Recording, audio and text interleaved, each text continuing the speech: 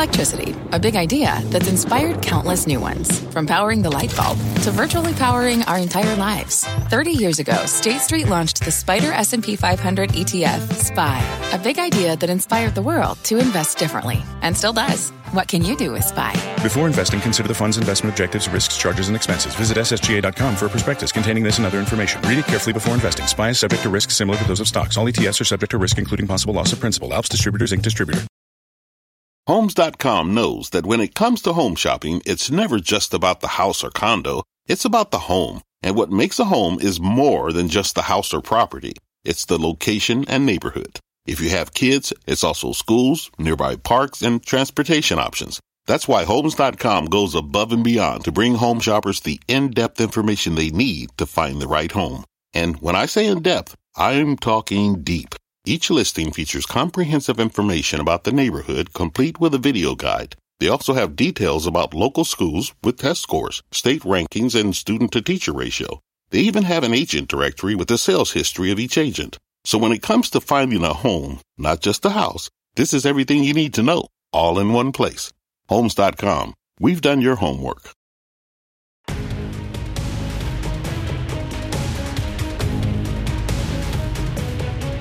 It's a rough day on Wall Street yet again, but still having a negative day across the board. Three big issues: Fed inflation, Russia, Ukraine, and COVID lockdown in China. Snap shares down 41%. Everything from real estate to social media now seems to be at risk. Profit and sales warnings from companies are spawning recession fears. Tech has, to say the least, been one of the most volatile parts of the market. What comes next? Welcome to this CNBC special, Trading Tech. I'm John Fort.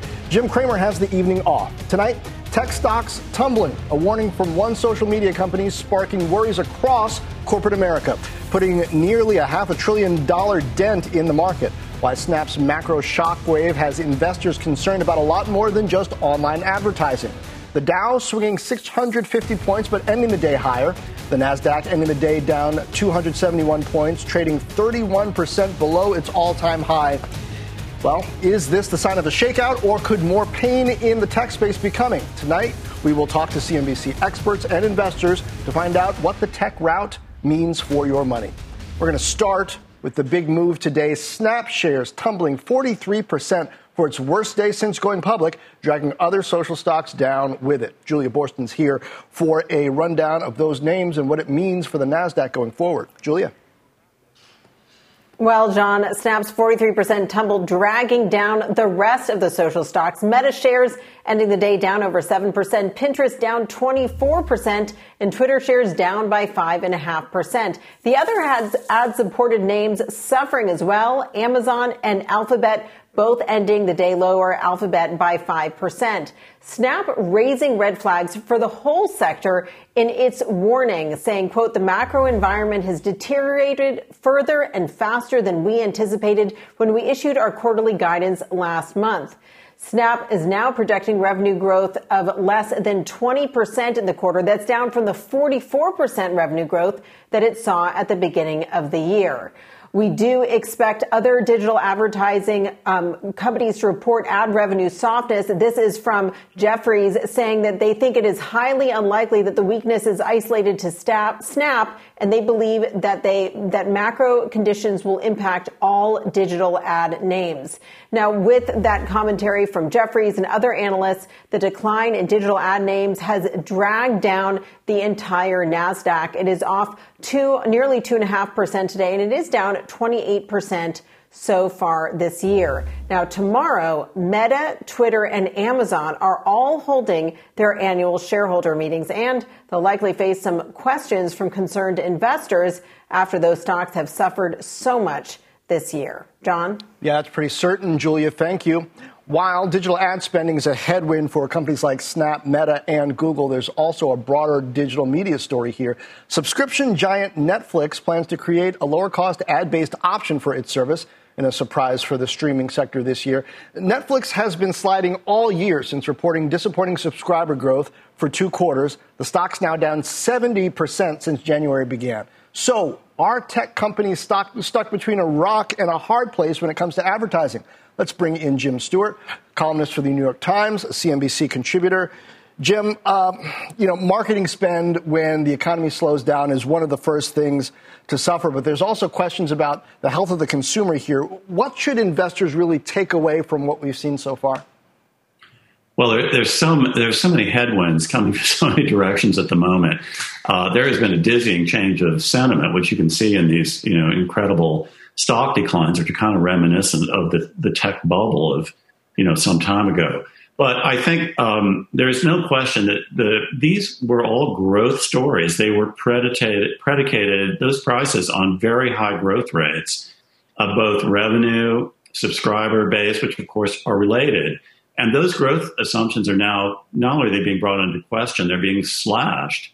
The subscriber growth, which we saw very pronounced at Netflix, has gone, in their case, has gone into reverse. I mean, that is a shocking change from the aggressive numbers that people were putting on there for subscriber growth. And with that goes revenue. The fact that Netflix is now talking about trying to have an advertiser model is not that comforting when you think it sounds like it was something they said they would never do, they would never need to do, and it kind of hints at kind of desperation there. But you're seeing elsewhere the subscriber growth numbers are looking shaky at the very time that digital advertising spending, because of the broader economy, is likely to go down. So these stocks are getting hit with two kind of broad reversals on key assumptions that were holding up their stock prices. Yeah. So Jim, when you're buying a stock, for the folks out there, when you're buying a stock, generally speaking, you're buying a share of future profits, right? It's based on what's going to happen in the future. Now, the streaming landscape, Netflix, Disney Plus, all this stuff, even a lot of the social media landscape, never really seen a recession before. We don't know that we're going to have one, but there's lots of talk about it right now. What are the key assets historically that media companies of all types need to have in order to thrive in the future? So if you're placing a bet, if you're buying a stock now, what is it really about? Is it about engagement? Is it about the quality of the content? Is it about just overall growth of the audience? Well, growth is the key metric, but a key to growth also is what kind of competition they face in the landscape. And I think there you do see some significant differences in the media companies. And the reason that's so important is if you don't have growth, if you're not going to get greater scale, and large revenues that way, then you've got to somehow increase margins. And you can increase margins if you have pricing power, and you have pricing power if you don't face too much competition. And I've long felt that Netflix is facing a lot of competition. The streaming area is fiercely competitive now. The spending rates that have been going on there with Disney Plus and their Amazon with such deep pockets, Netflix, Apple, everybody throwing money at this, and yet there is really no competitive advantage that any of these streaming platforms have. And you can argue Disney has some intellectual property, but everybody likes to talk about, they've got a network effect. But I don't see it. I think what we've seen in the subscriber reversal at Netflix is it's really only as good as its latest hit, and that's the same old story that Hollywood has grappled with forever, which has made movie making a relatively low margin business. So at the other scale, I'd say you have like a Meta, a Facebook, you have an Alphabet. They do have significant network effects and competitive advantages that should give them greater pricing flexibility. So, Jim, you talk about network effects, and you talk probably most importantly about what the differentiator is for these companies. So for my final question to you, let me zero in on the technology here. What is the most significant technology advantage that one of these media companies can have, whether they're social media, whether they're streaming? Is it the technology that's being used to make the content? Disney's got this, huge digital wall that they're using to make shows like The Mandalorian. They're able to make content, high quality content more efficiently. Or is it the ability to target ads, or, as part of that, knowing more about individuals in your audience to make more money off of them? Is there a technology advantage to be had here? Not in the strictest sense. I think the technology can be replicated. We saw that, with streaming itself, the technology, many competitors have come up with it. The competitive advantage in social media has been that, this network effect where, the reason Facebook is so successful is you want to be on the social platform where all your friends are, and your friends want to be on the same one where you are. It's, the classic, eBay situation where you want to sell on the auction site that has the most buyers, and you want to buy on the auction site that offers the most products. But having a network effect, I have to give credit here to my colleague Jonathan Nee at Columbia Business School. He wrote a great book called The Platform Delusion. Just because you have that doesn't mean it's going to lead to greater profits. And that's the key. Or it might not. Yeah. So I think that's the key here. And you've got to look at each one individually. Right now, they're all being dragged down indiscriminately, but I think some are going to prove to be more resilient than others. All right. Jim Stewart, the New York Times, thank you. Now, as you mentioned at the top of the hour, the wild moves in the tech stocks having an impact on Wall Street today. The Nasdaq tumbling more than 2%. Stocks still able to close off their worst level. The Dow bouncing back from a 515-point drop. Wow. Tech sector has been beaten down this year. The Nasdaq down almost 30% since January. Individual big tech stocks have been under pressure as well as tech faces a combination of high valuations and rising interest rates. But let's think here about value, whether this slide downward is just a correction, bringing multiples back to what these companies are actually worth, or whether we're seeing a bursting bubble reminiscent, dare we say it, the dot-com era of 20 years ago. Let's bring in Aswath Damodaran, Professor of Finance at NYU Stern School of Business, and Dan Morgan, Senior Vice President and Portfolio Manager at Synovus Trust. Welcome to both of you. Aswath, so we talk about valuation, really just how much is a stock worth? How much should you pay for it? Apple behaves differently in this market from a Netflix, different from an Intel or a Snowflake. How far from the typical range of how stocks have been valued have we gotten, and are we back to normal yet for the most part? I think the big difference between 2001 and now is tech now is the biggest segment of the market by far. And within tech, you have a huge variation in companies. I mean, just last week, I broke down tech companies by age, by corporate age. It's amazing how much of a difference there is between the youngest tech companies and the oldest tech companies. In fact, I think some of the oldest tech companies are among the best value investments in the market. The youngest tech companies, which have negative earnings, negative cash flows, very dependent on external capital, are getting slaughtered in this market. But isn't there anything in the middle? Dan, let me throw this one at you. Is there anything in the middle, kind of, right, that's maybe younger but has a solid business, its stock is way down, and so the value it might actually be there? I think, you take the Netflix and the Ubers in the world, they're in the middle ground, but both have significant problems with their business models. In the good times, we don't notice.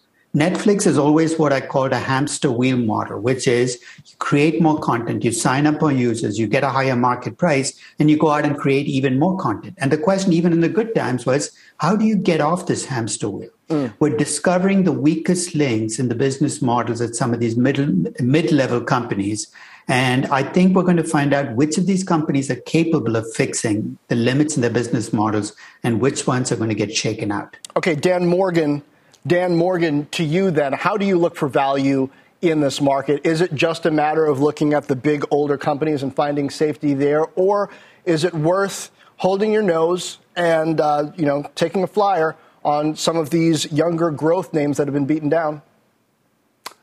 Well, John, we in the Synovus Trust Company, we tend to focus on the more mature models. We didn't really engage in some of these more aggressive IPOs that came out since 2020 after the pandemic. So we pretty much focus on companies that have been around a much longer period of time.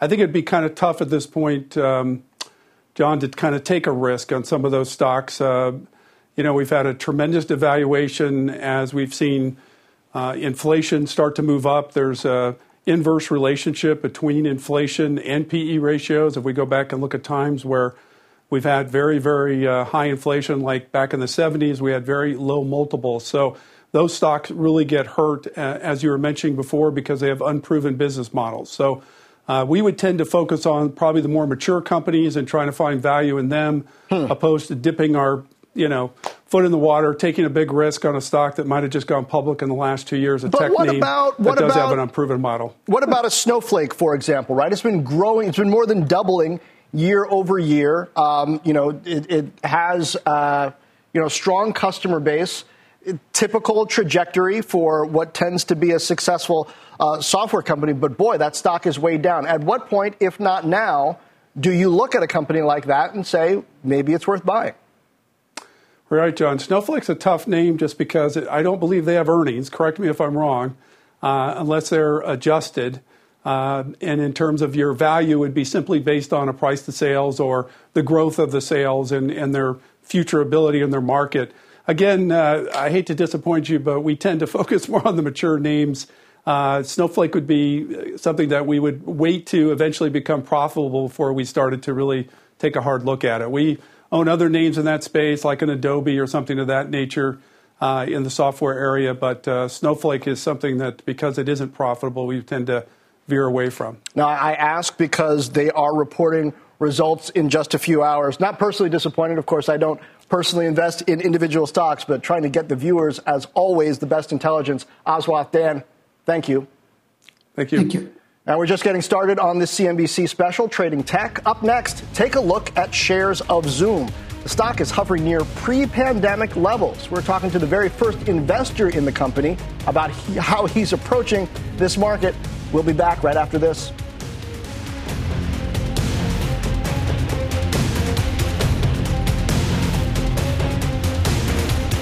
Fact. Running a business is not getting easier on your wallet. With higher expenses on materials, employees, distribution, and borrowing, everything costs more. Also a fact. Smart businesses are reducing costs and headaches by graduating to NetSuite by Oracle. NetSuite is the #1 cloud financial system, bringing accounting, financial management, inventory, and HR into one platform and one source of truth. With NetSuite, you reduce IT costs because NetSuite lives in the cloud with no hardware required. Accessed from anywhere. You can cut the cost of maintaining multiple systems because you've got one unified business management suite. You improve efficiency by bringing all your major business processes into one platform, slashing manual tasks and errors. Over 37,000 companies have already made the move. See how you'll profit with NetSuite, and then you can think of all the ways you could be spending the money you save. Company retreat in Malibu, anyone? By popular demand, NetSuite is offering a one-of-a-kind flexible financing program for a few more weeks. Head to netsuite.com to start saving. When you're hiring, the best way to search for a candidate isn't to search at all. Don't search, match with Indeed. Indeed is your matching and hiring platform with over 350 million global monthly visitors, according to Indeed data, and a matching engine that helps you find quality candidates fast. Use Indeed for scheduling, screening, and messaging to connect with candidates faster. Plus, 93% of employers agree Indeed delivers the highest quality matches compared to other job sites, according to a recent Indeed survey. Leveraging over 140 million qualifications and preferences every day, Indeed's matching engine is constantly learning from your preferences. Join more than 3.5 million businesses worldwide that use Indeed. Listeners of this show will get a $75 sponsored job credit to get your jobs more visibility at Indeed.com/madmoney. Just go to Indeed.com/madmoney right now and support this show by saying you heard about Indeed on this podcast. Indeed.com/madmoney. Terms and conditions apply. Need to hire? You need Indeed. Welcome back to this CNBC special, Trading Tech. The whole tech space is under pressure. Which names will rebound and which will stay down? For more on the shifting tech landscape, let's bring in two VC legends, Roger McNamee, he's the co-founder of Elevation Partners and an early Facebook investor, and Bill Tai, co-founder and chairman of Treasure Data. Bill was also the first seed backer to commit to funding Zoom, which overall has done quite well, though it has been a pandemic sufferer thus far. Guys, here you are. Thanks for joining us this evening. Bill, I want to start with you because we just had a couple of very skeptical folks on valuation say stay away from anything that's not profitable, but everything that's worth buying pretty much is unprofitable at some point. So how do you sift through as an investor at this time and figure out what's worth it? You know, I think the comment about focusing on companies with profitability does matter. I think we're in a period where as I think your last guest pointed out, we have, I think, a multivariate equation where you have rising rates affecting the multiple, which is the amplifier on the baseline, which is earnings. A lot of the companies coming into this recent period had no earnings. There are a few that do, but they are all getting treated equally badly. I think all of the high flyers are down anywhere from 50 to 80%, including companies like Zoom. And you probably saw from their numbers yesterday, they are more than just profitable. That's a company that had $500 million of free cash flow on just over $1 billion of earnings, 37% operating margins. I mean, Microsoft has 34% operating margins. So, Zoom is in a special class that continue to grow. So I think, sift through all that rubble and find the couple of gems and, pick those days where the market is selling off hard, load your boat and just kind of wait and see what happens. Okay.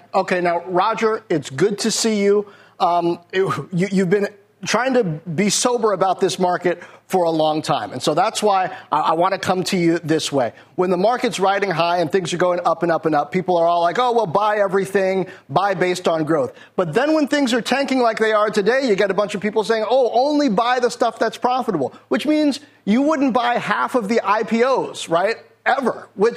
But now they're trading at pre-IPO level prices. So tell me what you think the most important narrative is for the tech markets right now. What's happening and how should investors use that perspective to decide what to buy and what to sell? So, John, I think that we have to approach the current environment as a real bear market, possibly a generational bear market. So it's entirely possible that we're nowhere near the bottom.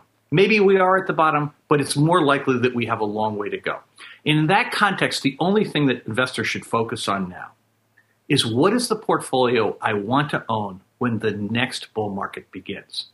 Now, the point about owning things that are profitable, in this context, it's because the market has allowed a lot of really silly business models to come public, ones that really are probably never going to be profitable. For instance? And so profits are, well, I think the ride-sharing companies would be an example. I think a lot of the fintech companies are examples. There are so many on the list. If you look at the stocks that have come down the most, there are many of them with very suspicious business models. I mean, Upstart, which is down 90%, that business model is completely unproven. It may vaporize for all we know. Peloton, so many of those bikes were sold on a buy now, pay later model that we're not entirely sure how many of them are going to come back. Right. And so you've got to see issues like that are out there for companies. But on the other side, you have exactly what Bill described with Zoom or with DocuSign. These are profitable companies. I think at some point you want to own things like that. But I do think it's okay to be looking at the things that are unprofitable. Okay. So I want to get another round of questions into you guys. Then, Bill, we've talked about what some of the silly business models might be. What are the really prescient business models that have come forth in the past 5 years, the most important technologies that we've seen, whether it has to do with AI and big data, whether it has to do with something else that investors should say, well, in that next bull market, this company's got key technology I want to own? I think that is a great way to look at it, above and beyond just profitability, because I agree with Roger. You want to be very careful and stay away from the, quote, suspicious business models. But there are going to be a couple of areas where there are good companies that are forward investing in growth, so are not yet profitable, but are in the right area. In the last big tech down cycle, one of those great example of that would have been something like an Amazon that didn't have profits for many years, or a Netflix, for example. And I think the tides are shifting now towards, obviously some of the SaaS models like the DocuSigns and Zooms, and then the companies that support those kinds of companies, like the DevOps companies, like, say like a Datadog. Right. Datadog, some of the extraordinary high flyers are also smashed down. They are not profitable, but they are in the right place for kind of a 5-year time horizon. Yeah, the bargain bin overflows. Unfortunately, we've got to leave it there. Bill, Roger, thank you. Bill Ty and Roger McNamee. Now, don't go anywhere. Much more ahead on the CNBC special, Trading Tech. As we head to break, a look at some of the best and worst performing NASDAQ stocks today. We're just talking about Zoom up 5%, O'Reilly Auto, Electronic Arts up a bit, and American Electric also up about 2%. On the downside, Dexcom down 11%, Splunk, Datadog, Pinduoduo, and DocuSign, which we just talked about. We'll be right back.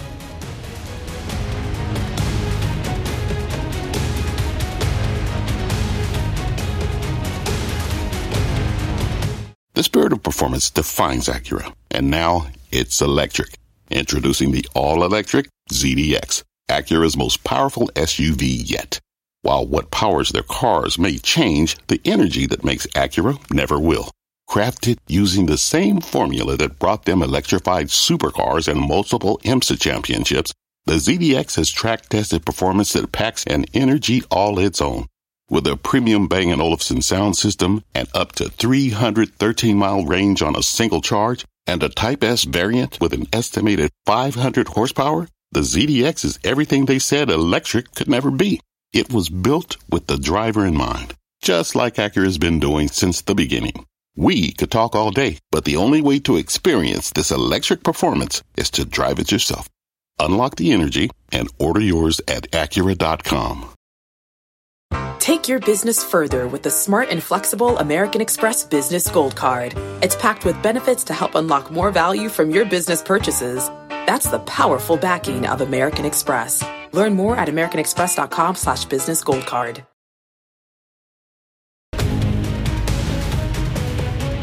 Welcome back. Our next guest weathered the dot-com bust with a front row seat.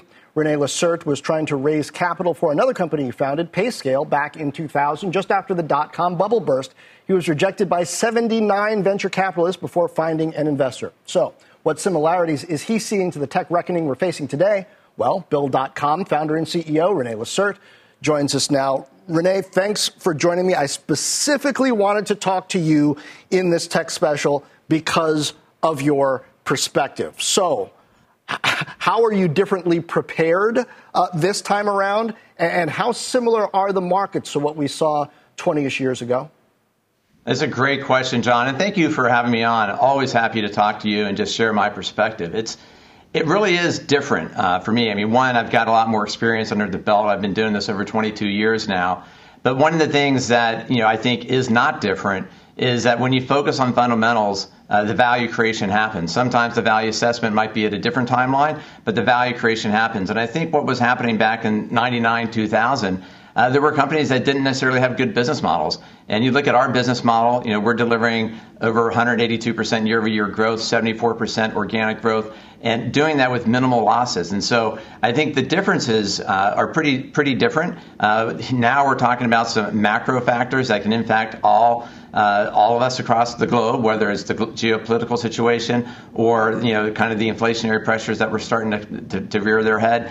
All of that is different than what I saw was happening in 2000 or 2008. And so I think the focus on the fundamentals is the most important thing. And that perspective I have is, that if you keep doing that, you create the value in the long term. And that's what matters. Well, but everybody's got different fundamentals that they say to focus on. We just had somebody say, well, stay away from anything unprofitable, which I might argue, lots of things that end up being huge are unprofitable at some point. So tell me, from your perspective as a founder and CEO, with your company, what are you investing in resource-wise in this down market that you think is going to be a good investment? I think the most important thing any business leader can do is to really focus on understanding their business model and making sure that the investing that they're doing is balanced. There's always an opportunity for growth, and you have to balance that opportunity with how do you manage your cash flow. And that's something that I think I learned from my parents. I'm a fourth-generation entrepreneur, but just something that sometimes I think people forget. And so when you focus on creating that balance of driving growth so that you can create the value for the SMBs, the market that we serve, we have 150,000 businesses roughly that are on our platform. When you serve that many customers out of 6 million businesses that could use a service like ours, that's the value creation. So there's always a balance. And what we've done in the past year, which we feel really good about, is delivered half of the losses that we were guiding towards at the beginning of the year. And so the opportunity is always understanding your business model and driving the growth responsibly. And also, when we think about what we're focused on, we're building a multi-billion-dollar business that is going to be profitable. We're very committed to that, and we have all the tools to be able to do that. Okay, so what do you see happening in Silicon Valley right now compared to previous downturns? What are the questions that you're getting from younger CEOs, and what are the different questions that you're getting from investors now versus what they were asking 2 years ago? Yeah, I think the question in general is I think everybody's trying to understand it, which is why it's great that you're doing this show to kind of highlight different perspectives and experiences, because it is all new. It's happening rather quickly, like COVID did. You know, what we learned with COVID is that business was resilient and businesses were able to really connect and find ways to adapt. And so, you know, when I think about what it is I hear from people in the Valley, the private valuation, reset is something that a lot of people are talking about. It isn't something that really concerns me, because what we're focused on is delivering the value for SMBs across the country. Like I said, 6 million businesses. And so, what they're focused on is not so much, the macro factors. The small businesses are focused on the micro. I could give you one example. I talked to a customer yesterday called About Golf. They do simulation to help people work on their golf game. And they are focused on supply chain constraints because they have parts coming in from all over the world. And they are focused, on the wage pressures that are coming, but they're growing and they're adapting. And the way they did that is they divided their implementations into two so they could actually do it faster when they had it. And so that resiliency, I think, is what I think is going to be true across the economy. And it'll happen in the Valley, too. It's just we're kind of in that moment this month right now where everybody's trying to figure out what that is. Yeah. And as far as we go, the focus we get is always understanding the growth that we're able to drive. When you have growth like we have, investors want to understand that. They want to make sure that we're being responsible and thoughtful about the money that we're deploying, the capital we have. We have $2.8 billion in cash on the balance sheet, $1 billion net cash. And so deploying that responsibly, that's the questions. And by the way, that's the questions they always ask us.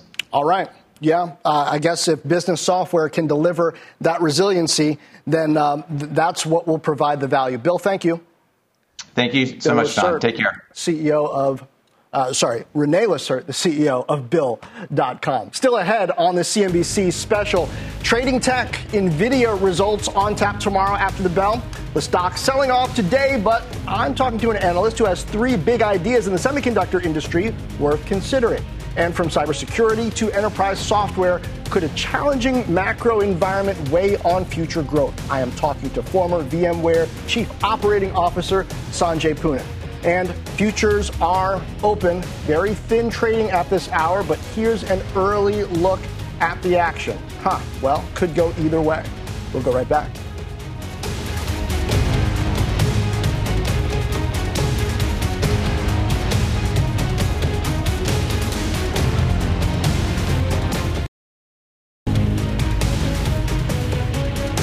Welcome back to the CNBC special, Trading Tech. Check out NVIDIA getting caught up in today's tech sell-off. The chip maker reports earnings tomorrow after the bell. But where does the rest of the semiconductor sector stand? Well, let's bring in Vivek Arya, Bank of America Securities, Senior Semiconductor Analyst. Vivek, thanks for being here. So I know that you think there are bargains in chips. These stocks keep getting hammered. So tell me about the framework you think investors should use to decide what's most valuable. You talk about the 3 C's, cloud, cars, and CapEx. Good evening, John. Thank you for having me. I think to set the context, there is a disconnect between what semiconductor companies are seeing and what investors are perceiving. So semiconductor companies are seeing very strong demand across a range of end markets, cloud, enterprise, 5G, automotive, industrial. But investors are perceiving that this is merely just the calm before the storm and that we are headed into a recession because of whether it's rising rates, whether it's China lockdowns, or whether it is other geopolitical concerns. So I don't think the debate is whether or not we will have a recession. I think the more important question is, have the stocks already priced in a historically average recession? And number 2, what are the hard catalysts for a turnaround? And when we think about that in terms of valuations, from peak to trough, the SOX index valuation, the forward PE multiple, is down about 36%. And in prior downturns, it was only down about 27%. And that's why we think that we have priced in a historically average recession. And now it's a question of catalyst, which in our mind is going to be a recovery of the easing of the lockdowns in China. And it's going to be the resilience in demand across data center and enterprise and other markets. So that's the framework that we are using, right? Which I think then leads to resilience in different end markets for semis. So even if this is a medium-length recession, you think that that's to some extent priced in, but then what bounces back most strongly? What are the areas where certain companies have an edge, have the right technology or the early advantage that you think is going to put them in a better position chip-wise? Sure, absolutely. And to your point, I think semiconductors anticipate recessions. We had a downturn in calendar 19, but the stocks went down in calendar 18. And then in the 19, when we had the downturn, the SOX index actually went up 90%. Now, in terms of which areas are going to be very resilient, we say follow the money. If you set aside the companies for a second, look at areas where there is strong innovation, where there is strong expansion of content, and those are the 3 Cs. It's cloud computing and AI. It's automotive, which I think is having an iPhone moment in that every car wants to have features such as electrification and advanced driver assist systems. And there is rising chip complexity. So cloud, cars, CapEx, I think those are the 3 big areas where once we get past some of these macro fears, I think we will see investors start to re-engage from a stock perspective. And we got it on the screen. You like KLA, Global Foundries, onsemi, NVIDIA, AMD, Marvell, among others. Broadcom's been in the news. Thank you for that perspective, Vivek Arya. Thank you, John. This CNBC special Trading Tech continues in just a moment.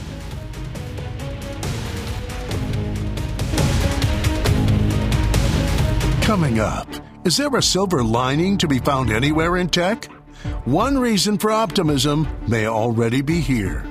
And final thoughts on megatech and the terrible, horrible, no good, very bad day. When we return on CNBC.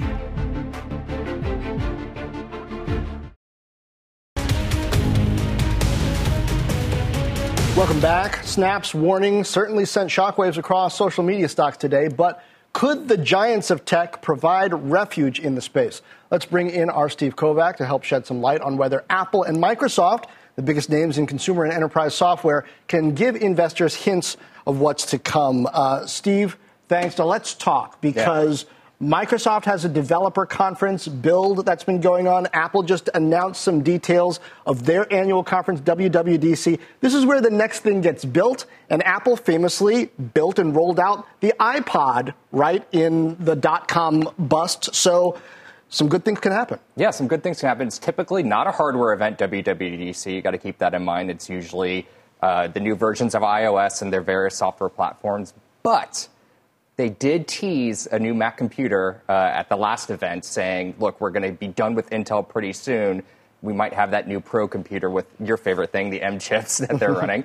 At the other hand, there's more and more reading between the lines here that the headset could be coming. And this is this metaverse, whatever you want to call it, AR, VR, mixed reality headset. Apple really can set the tone here. And especially if they announce at a developers conference, that's a signal saying, hey, developers, let's get you to write your apps for this thing now and build it so when it's ready to come out several months from now. And that's what I'm thinking about, is because whether it's an AR headset or whether it's a chip like the M1 that gives them an edge over competitors, if they can open up new markets, right? I mean, think about the billions of dollars that are made off of apps in the App Store and Apple, right? That sure would help the economy. What are the other hints, say even from Microsoft, on what they're focused on and what markets they might be able to open up that investors should be thinking about? Yeah, what's really cool about Microsoft, at least with these headsets and metaverse stuff, is they're selling it right now. One of their announcements today was, I was talking to a Microsoft executive about this earlier last week,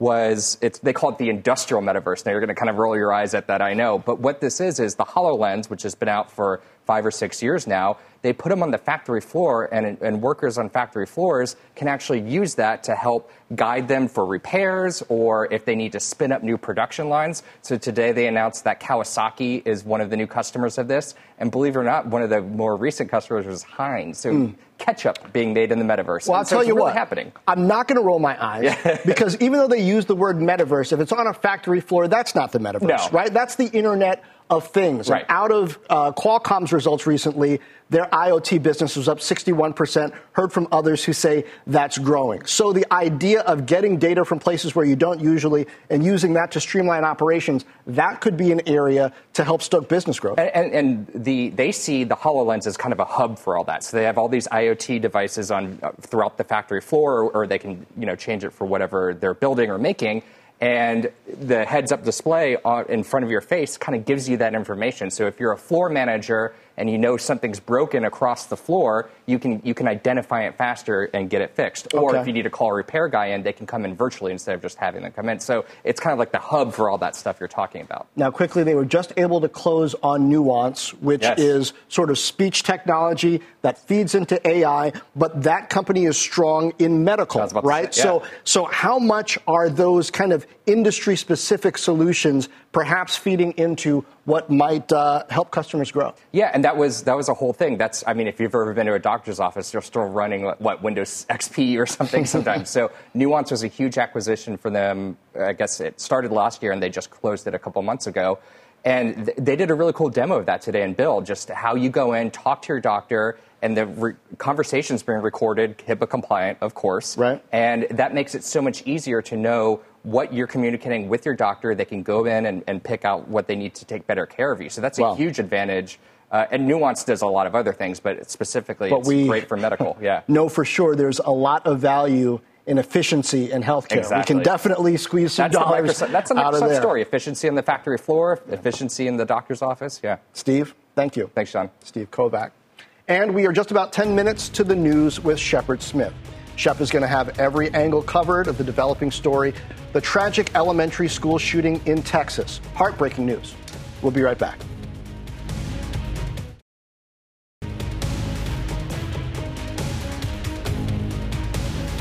Welcome back. Tech stocks are getting weighed down by a challenging macroeconomic environment. From the Fed to innovation, are these companies prepared to weather the storm? Let's bring in former VMware Chief Operating Officer Sanjay Poonen to discuss. Sanjay, we were just on the phone yesterday afternoon. I'm really hoping you can give me a couple of insights, and viewers, a couple of insights into what enterprise software, what business software can really do in this environment, because there were all of these high hopes and expectations based on what it was able to do during the pandemic, and now we've seen stock prices plummet. What's the most important thing those companies are doing now? John, thanks for having me. First off, let me just say I'm devastated by the news of the shooting in Texas, and my thoughts and prayers goes out to all the families affected. Coming to your question, I feel like I'm sort of, I wrote a blog earlier this year about my 10 predictions of 2022 at the start of the year. And I feel rereading it, I'm kind of witnessing a John Ford on the other hand moment, because many of my predictions have not come true, and then some are. But I think as it relates to enterprise software, I'd reinforce what one of my friends and mentor, Roger McNamee, said earlier in the show. Pick the companies you want to own if we're entering a bear market coming out of this, and take a point in time where you want to own them. And obviously, at the big market cap level, Microsoft is a very strong enterprise software name. They've grown from strength to strength. Today, Intuit is a company I like. They announced earnings. I mean, when you have a 25, 30% growth business at 45 to 50% margins, and they exceed expectations, that's a good name. So I think when you look at category leaders that are in this sort of rule of 30 plus, and if you're not profitable, it's not to say you should only be investing in profitable companies, but if you're not profitable, you need to have a path to profitability. So talk about that path to profitability. We talked earlier in the show about Snowflake. There are other companies, Zoom, which I know you know well, that's different. Of course, it is profitable. But some of these pandemic darlings, how do you put a filter on that and decide whether it's worth investing? Yeah, Zoom's obviously, kind of growth has slowed down from like 300% to now double digits, 12, 15%, but it's highly profitable. And if they can really build out a unified communications platform beyond just video collaboration, that's a good business. And, they are a category leader in that space. I think Snowflake's a slightly different story. They're investing heavily at this stage. It's a big analytics market, but you can kind of see that path. Now, is a $1 billion ARR business growing at, I think, 50, 60% now, worth $100 billion, what they were, 8, 12 weeks ago? Probably not. But at the corrected rates, I still think it's an enormous growth business. And in their category, I only hear about Snowflake, Databricks, and Google BigQuery. So you could see them continue to take share. So I think that's the way I would think about it. I think the companies that you can't see a path to profitability ever, and they've got sort of this endless invest in sales and marketing, I think the correction hasn't ended for them. Well, that's a good place to leave it, giving us perspective on what we've seen so far, what we might see, and a good reminder to investors, even folks who have been operating in this space, don't get it right every time when we're making predictions in a year like this. Sanjay Poonen, thank you. Thank you, John. That's going to do it for us tonight on this CNBC special, Trading Tech. The news with Shepard Smith begins now. This podcast is supported by FedEx. Dear small and medium businesses, no one wants happy customers more than you do. That's why FedEx offers you picture proof of delivery, packageless and paperless returns, as well as weekend home delivery to 98% of the U.S. on Saturday and 50% on Sunday. See the FedEx service guide for delivery information. FedEx Ground service is also faster to more locations than UPS Ground. See what FedEx can do for your business. Absolutely, positively FedEx.